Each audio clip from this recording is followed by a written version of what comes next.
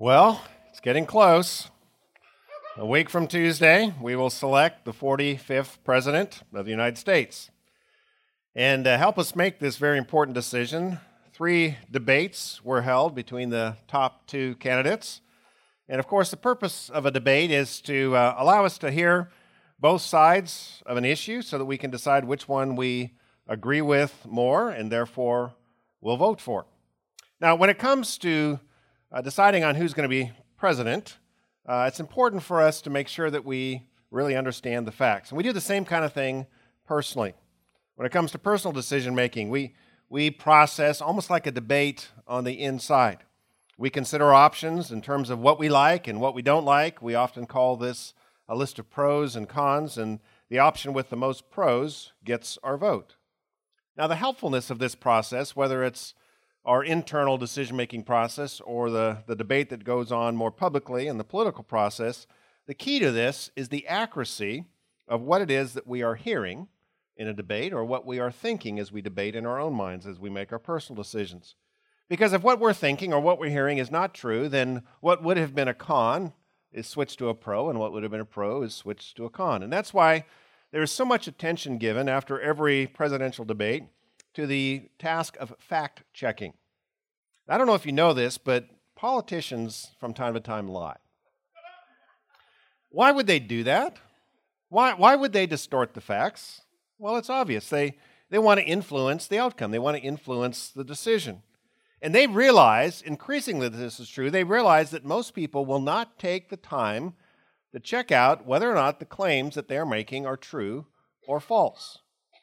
They understand that the impression that a lie might make, that everyone hears, is going to last a whole lot longer than the truth that almost nobody bothers to uncover. So they understand if they can say something, even if it's not true, it's going to make an impression.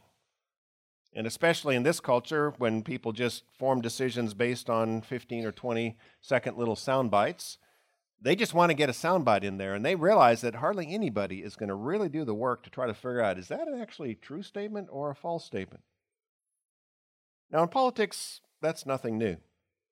But even the most seasoned election watchers have been surprised at the amount of lying that's gone on in this election cycle. I mean, just bold-faced lying. Statements that both candidates know are just not true. In the past, the lying was, for the most part, of the more of the subtle variety. Key facts would be left out to create a false impression. But as I said, increasingly, it's just outright lying. In fact, there's a new term that's been used to describe where our culture is, not only as it relates to elections, but in general. And it's come out of this presidential election cycle, and the term is post-truth. The idea is that as a culture now, we've moved beyond truth. Truth is no longer that important to us. It's pretty much impressions and feelings is how we make our decisions politically and beyond that. Now, I was going to list some of the lies that were said by both candidates in the last 3 presidential debates, but I didn't want to get you more upset than maybe you are already. And I didn't want to distract you from our main topic, which is not the political decision-making process, but our personal decision-making process. So if you want to check out the lies, you can go to a website called factcheck.org, and they will list for you all of the facts in contrast to the lies that were said in all 3 of the presidential debates. So you can do that on your own time. Now, of course, the fact that politicians lie is probably not news to you. That's been around as long as politics have been around. The more shocking and important news is how often we tend to lie to ourselves, especially when it comes to important decisions. And that, of course, makes for some very poor decisions. One of the tools that God has given us to make good decisions is our brain, our ability to analyze the facts. And the key to our analysis depends on whether the data we are considering is true or false. In Proverbs 14:8, it says this, "The wisdom of the prudent is to give thought to their ways, but the folly of fools is deception." They believe lies. Now, the word prudent means to know what decision to make that is right before God. Now, the reason the prudent, it says here, know what God wants them to do in a particular situation is because they've given thought to their ways. Not just this particular decision. That's important to understand. They're not just thinking about this one decision. They're thinking about this decision in the context of their ways, the path that has brought them to this point, and the path that this decision will now take them on. I want you to think about a decision that you're facing right now. Something that you're at the crossroads of, you're weighing, should I do this or should I do that? Now, you haven't appeared instantly on the scene of this decision. You've made a number of decisions that have brought you to this decision point. And after you make this decision, it's going to take you this way or this way. And so our decisions form paths, and paths take us somewhere in life. And so God is interested not just in this particular decision, but He's also interested in the ways of our life. He's interested in the aggregate number of decisions and the patterns of how we go about making our decision. Now, a fool is only thinking about the moment. They're just thinking about this one decision. They're not thinking any bigger than that, and therefore they are easily deceived because their analysis is not big enough. It's just this one intersection, this one decision. And there are three facts that shape our path and therefore are critical to the analysis we do behind every decision we make. I want to share these three paths with you this morning.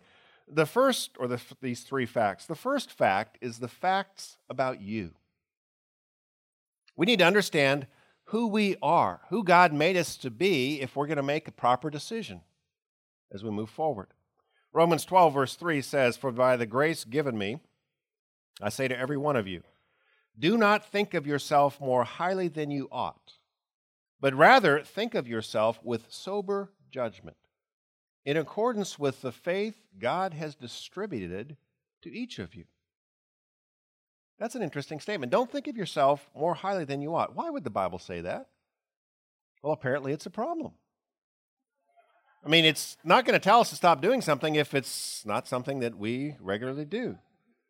Now, our culture, of course, thinks that the opposite is the problem, that we don't think highly enough of ourselves. And so for decades now, we have been told to tell our kids and to tell ourselves that we and they can do anything they put their minds to. Now, that idea was made popular by the wise prophet Jiminy Cricket back in 1940. You know, when you're taking advice from a cricket, you may be making some bad decisions. But in 1940, Disney had their breakout movie. I mean, they did stuff before this, but Pinocchio was one of the movies that really began to launch the Disney movie-making empire. And the key song, you know, in Pinocchio is "When You Wish Upon a Star." And that became, the words in that and the ideas in that became the theme of the Disney empire and almost every movie that they've made ever since then. And it affects popular culture to this day. So here's just an excerpt of what it says in that song.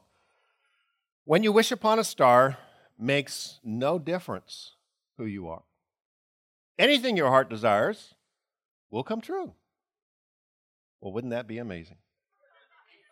Like a bolt out of the blue, how does that happen? Anything you want, well, like a bolt out of the blue, fate steps in and just sees you through. When you wish upon a star, your dreams come true. Really? Is that the way life works? Is that true? I mean, is that how your life has worked? If not, maybe you've just been wishing on the wrong star. You need to kind of change your orientation, pick a different star, and get a little more serious about wishing. That is not how life works. But when a person who has been raised to think that they can do anything they put their minds to, whenever they come to a crossroad of a decision in their life, they are absolutely blind to the important clues that God has given them at that point about who they are, and therefore what God might want them to do. God didn't make us all the same. He made us unique. And the purpose behind that is so that we might do certain things that other people don't do, and they're going to do some things that we don't do. And whenever a person who thinks they can do anything comes to a decision, well, for them, the options are unlimited because it makes no difference who they are, according to Jiminy. But God made us for a purpose. We have a role to play. What is our role? Well, one of the key questions behind that is, what has God given you? That'll really help you make some important decisions. Who are you? What has God made you to be? Well, let me continue on in Romans 12. Let me read verse 3 again and continue on down through verse 8 because it gives us a little more instruction about who we are. For by the grace given me, I say to every one of you, do not think of yourself more highly than you ought, but rather think of yourself with sober judgment, in accordance to the faith God has distributed to each of you. For just as each of you is one body with many members, you're a body and you don't just have one type of body part, you've got all kinds of different body parts. And these members do not all have the same function, they don't do the same thing. So in Christ, we, though we are many, we form one body, but each member belongs to the others, but we're all different. We have different gifts. Why? According to the grace given to each of us. And then it lists just some of the gifts. It's not a complete list, but if your gift is prophesying, well, then you probably should prophesy in accordance with your faith. If it's serving, guess what God wants you to do? Serve. If it's teaching, you probably should teach. If it's to encourage, well, then give encouragement. If it's giving, then give generously. If it's to lead, well, then do that diligently. If it's to show mercy, then do it cheerfully.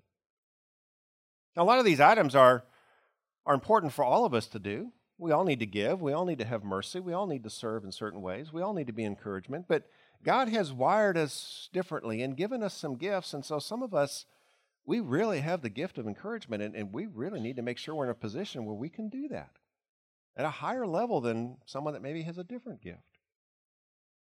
And God distributes, according to these verses, 2 life-changing gifts to those who are followers of Jesus Christ. He gives us faith, and he gives us grace. Now, faith, let's look at that first of all. Faith is basically the confidence in what you cannot see, namely God, the ability to trust God. Now, God gives out, according to what this says here, different measurements, a different distribution of faith. So if you are a follower of Jesus Christ, you know that God has given you enough faith to make that decision, enough faith to trust in who Jesus is and accept the forgiveness that he offers and now follow him. You're able to make a decision and change your life based on the evidence, but not in someone that you can see. You've got baseline level faith. But beyond that, God apparently gives more faith to some than to others. Why? He's got different assignments in mind. Different scope, different size, different task. The most famous Christian individual that I know personally is Rick Warren. Rick is the pastor of Saddleback Church in South Orange County, the author of The Purpose-Driven Life. And when I first moved here to California in 1990 to be a pastor here, I was with a group of about 8 other pastors, and we met with Rick every Tuesday morning, the first Tuesday of every month, and spent the morning in his office just talking about how to lead churches, and he gave us advice. And so I got to know Rick at that point. And we're not buds. We don't, chat all the time at all. But whenever I see Rick or run into Rick, I am struck by the amount of faith that God has measured to him. Now, one of the indicators for me, there's several indicators for me, but one of the indicators is how much opposition that man faces. Now, if you're going to lead at any level, you're going to face some opposition. But if the leadership assignment is significant, that just means the opposition is going to rise in proportion to the amount of leadership that you have. Now, I face a fraction of the opposition that Rick does. And I'm just amazed at how much faith Rick has to keep moving forward. Because when people oppose you, it's important to say, well, am I doing something wrong? Do I need to adjust something? But if the answer is no, I just need to keep going forward. That takes a lot of faith when people are opposed to you. And I know that because, like any leader, I've faced opposition, not Rick-level opposition, but I faced some. And you just have to trust God as you move forward. So why did God give Rick a different measure of faith than he gave me? Is it because he likes Rick more than me? No. We just have a different assignment. Now, we all grow in faith. God has stretched my faith. I would imagine if you're a follower of Christ, God has stretched your faith, and you're going to grow. But God gives different amounts of faith to handle different kinds of assignments. And if I decide to compare myself to someone else, let's say like Rick, and say, you know what? I can do whatever my heart desires. And I decide, you know what? We need to be doing the exact same things that Saddleback Church is doing, the exact same things that Rick is doing. We'd be in trouble if I let us to be just like them. Is it because we're a better church or a worse church? No, we're just a different church. We're in a different community. We have some different assignments. I'm a different person. And whenever you start envying somebody else because you want that level of faith, maybe God just didn't give it to you. Now, that's a shock to us as Americans because we think everybody should be the same. Everybody should be paid the same. Everybody should be doing the same job. Everyone should have the same privileges. And God said, I've made you all very different, not because I love some people more than others, but I've just got a large variety of assignments. And there's going to be different things you need for different assignments. Some of you are just going to need a whole lot more faith because the assignment is, well, it's a whole lot harder or it's got a lot larger scope to it. I'll give you the faith to handle it. But if you try to take on an assignment that I haven't given you because you're envious of somebody else, you're going to get in trouble because you don't have the measurement, the distribution that goes with that assignment. So have a sober estimate of who you are. God has also given us different graces, not just a different amount of faith, but different graces. Grace is God's undeserved help. The primary way that we tend to think of God's grace is the biggest form of help that He's given us, and that is the forgiveness that He offers us through His Son, Jesus Christ, the forgiveness for our sins. It's undeserved, and it's help that we need. We could never have been good enough to put our relationship with God right. Now, none of us have the ability to distribute all of the other grace that God wants to distribute in this world all by ourselves. We can't single-handedly do everything that God wants to do in this world. So God has divided up all that He wants to do, all the grace that He wants to accomplish in this world, and divided all of that up into individuals, and He's given us grace gifts, or what are often known as spiritual gifts. So if you're a follower of Christ, you have been given at least one spiritual gift and probably more. And then He has organized all of these grace gifts, these spiritual gifts, into churches. As it says in this verse, the body of Christ. And the church is the primary agent through which God distributes His grace or His help in the world. And it's called the body of Christ so that we can understand that we're not all the same. Like our bodies, there are many different parts, and together we work together. And we do what Jesus wants done on this earth. We are the body of Christ on earth. Any one of us can't do it all by ourselves. But we come together in individual churches like this, and we can do a lot of what God wants done in this community. Now, the measure of God's grace gift tells you the kind of work that God wants you to do. The measure of faith tells you the scope of the work that He wants done. And it's really helpful to get clear on these two gifts. If you're a follower of Jesus, you've been given both faith and grace. And we don't get all the same amount of faith or the same part of God's grace. And God has a purpose behind what He has given. So if He's given you, for example, the gift of serving, what that means in part is you love serving behind the scenes. Did He give you that gift because His intention is that one day you stand up in front of people and teach? Probably not. If you have the gift of serving, that's the last thing you'd want to do. So the question is, what grace gift has He given you? That's an indicator of the kinds of things that He wants to do through you. God gives you a gift, you open it up, you look at it, it's like, okay, now I've got a little more clarity on what my assignment is. I've been given this to use in the body of Christ. Now, if you're fuzzy or not really clear on what your gifts are, we've got a spiritual gift test that you can take. And what we're going to do is put a link to this right next to the audio for the message. So when we post the message for this Sunday, if you go to that on our website, and you'll see the link that'll take you to this spiritual gift test. I took it, and it took maybe 10, 12 minutes to take the test. And it'll give you a pretty good indicator of what may be the top 3 spiritual gifts that you have, or grace gifts that you have. Now, you need to try these and implement them and see if they really are, but it'll give you a good indicator and a good start on that. So as you face an important decision, one of the key questions you need to ask is, who am I? What has God made me to be? And make sure the decision you make is in line with the measure of faith and the measure of grace that God has given you. The second important fact are the facts about your assignments. 1 Corinthians 7:17 says this, "Nevertheless, each one should retain the place in life that the Lord assigned to him and to which God has called him. This is the rule I lay down in all the churches." So the Apostle Paul is writing here to brand new Christians in the city of Corinth. And one of the questions that they had was, okay, now that we've become Christians and we're part of the body of Christ, doing what God wants done here in the world, we're hanging around waiting now for our new assignments. What exciting new assignments might God give us?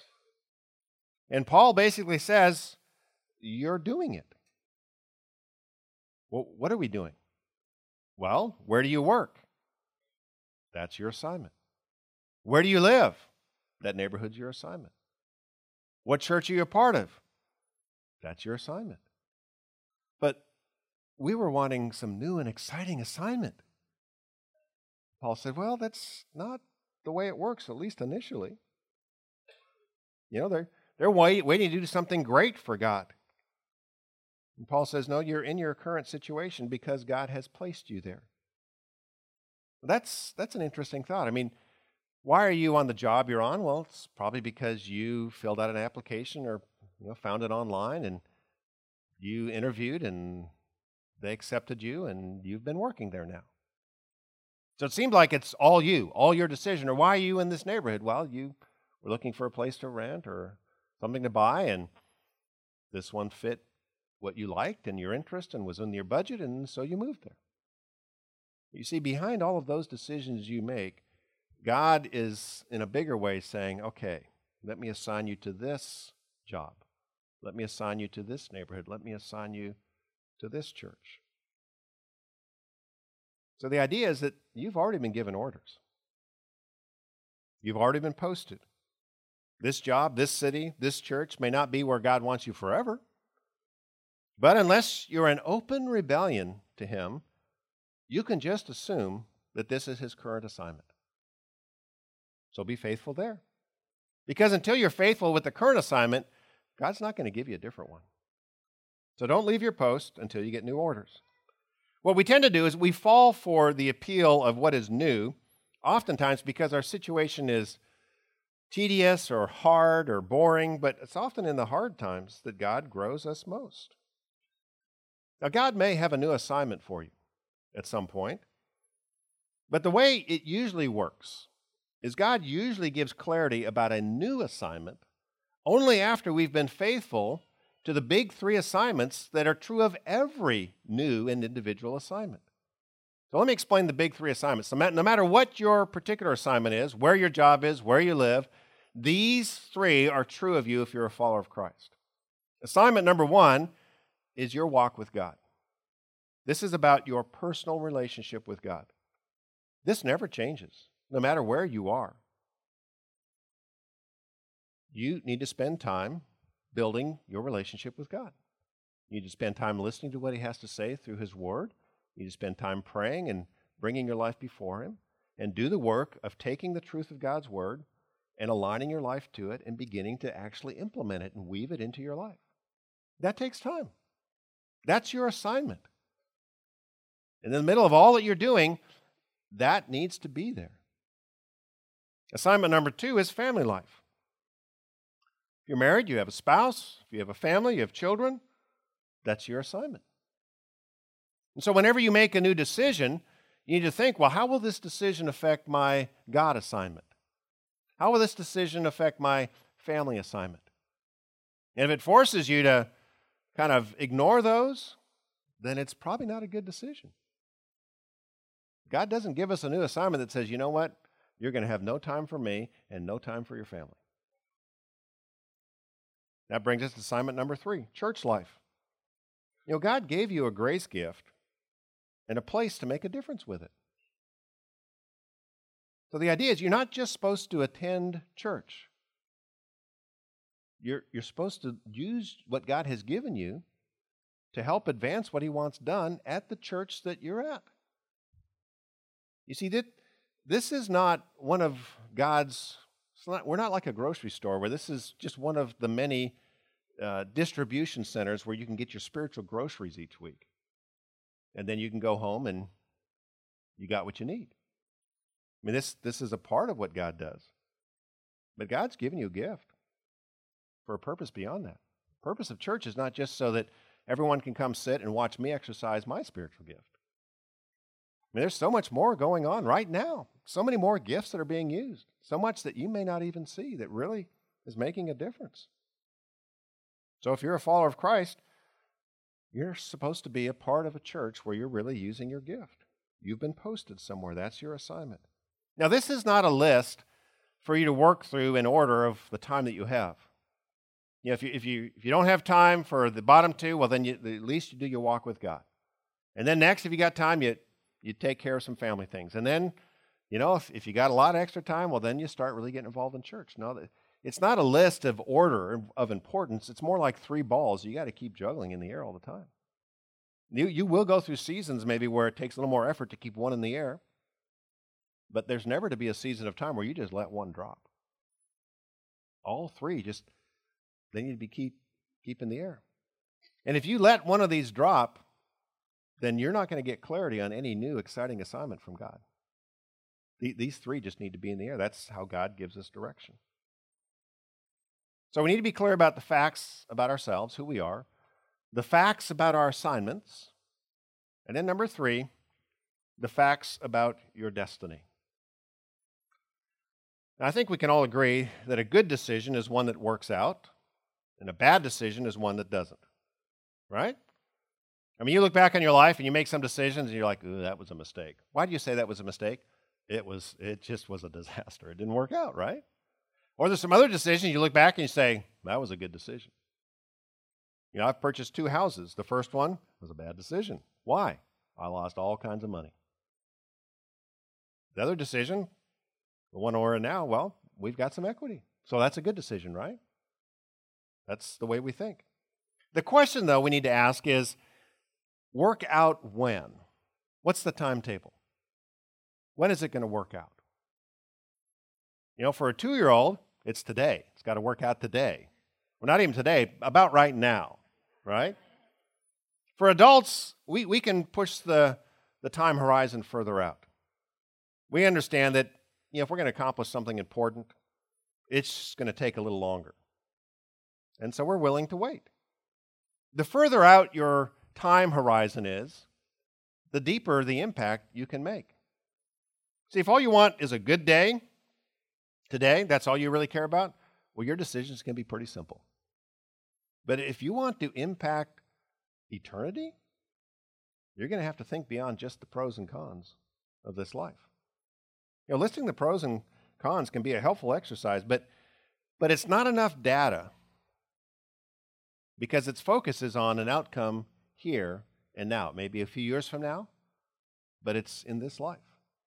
And when we decide to follow Jesus, we embark on a path that does not end here. It enters into eternity.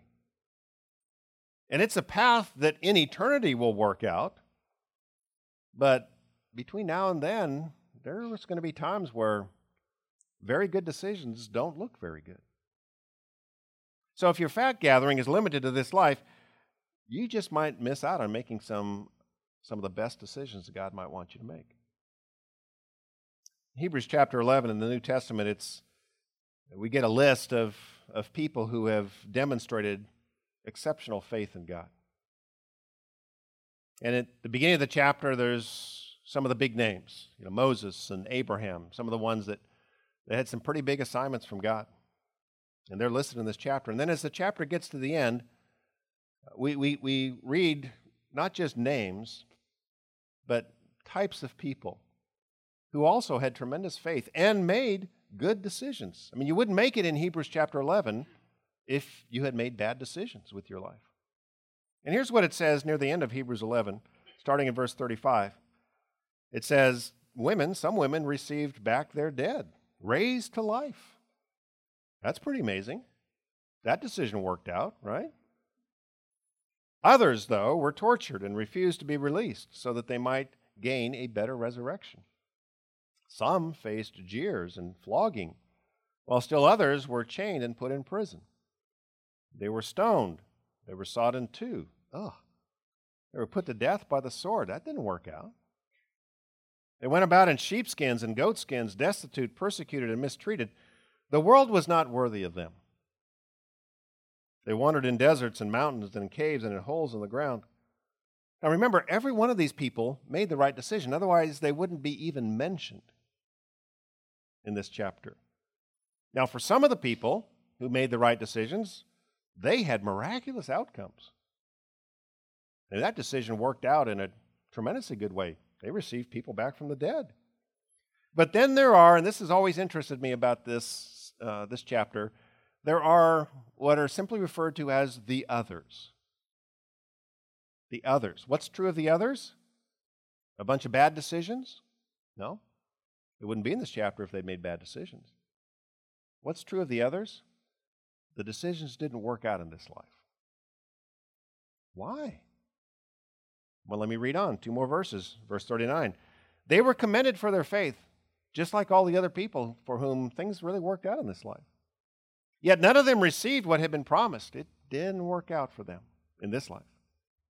God had planned something better for us, so that only together with us would they be made perfect. This is interesting. What's God's better plan? Well, our plan is everything works out. You make a decision, and if it's the right decision, good things happen. But God's plan is a little more complex than that. God's plan is to grow faith in every environment. So that in the end, those who live a good life, things have worked out for the most part, and they struggle to have faith. And those who have had a really hard life, and they also have struggled to have faith, both of those paths, the things working out and the things not working out in this life, they come together in eternity. And faith is true on both of those paths. You see, it takes faith on both paths.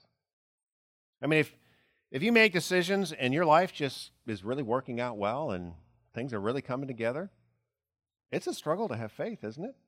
Why? Well, because you get a little full of yourself and you think, I'm pretty brilliant. Look at what I've done. People think I'm impressive, and I'm beginning to agree with them.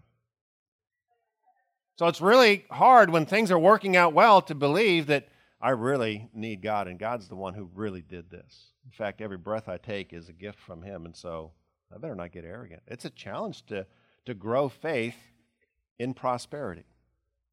Jesus spoke about that. It's a real challenge. But it's also a real challenge to have faith when things are just not working out.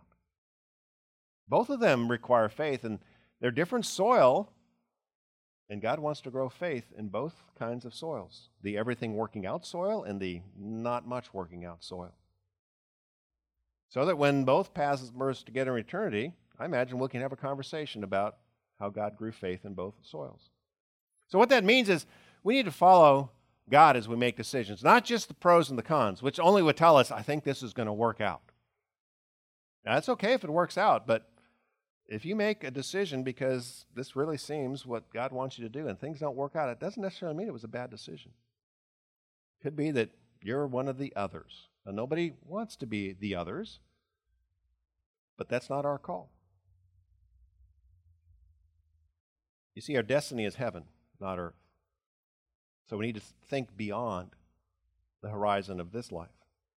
So I want you to think again about a decision that you're facing.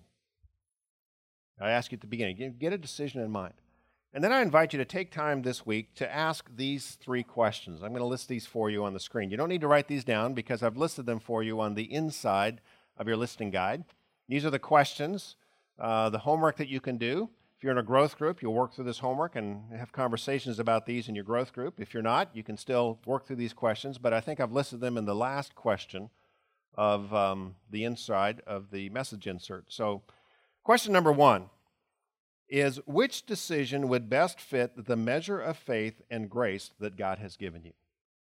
So as you're thinking about this decision, try to get clear on the measure of faith and the measure of grace. Now, it's fine if this would stretch your faith, but if you're trying to compare yourself to somebody else and you're making a decision based on that, you need to be very, very careful.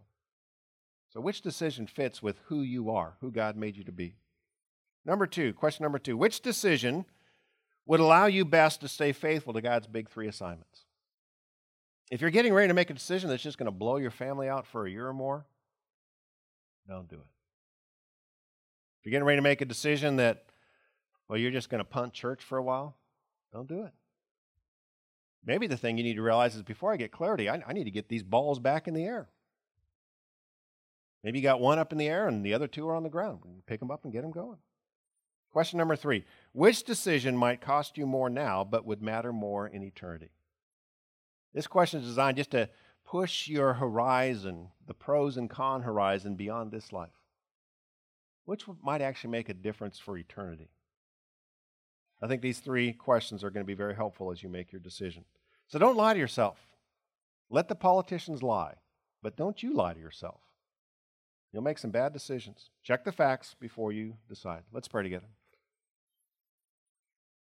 Father, we want to get really clear on who we are, the assignments that you've given us, the ones that we have right now, and maybe even new ones that you have for us. And we want to get really clear on our destiny and not make decisions just that work out now. Help us to gain clarity. I pray for everyone at the point of the decision that they are facing. Some of them very significant, some of them more just normal decisions. But God, we don't want to take a wrong turn. We've already made enough wrong turns, and you've been gracious to us, and we just really want to know what you want us to do. So give us clarity as we face this decision. Help us to be faithful to the assignments you've given. Help us to keep these 3 balls in the air. We pray this now in the name of Jesus. Amen.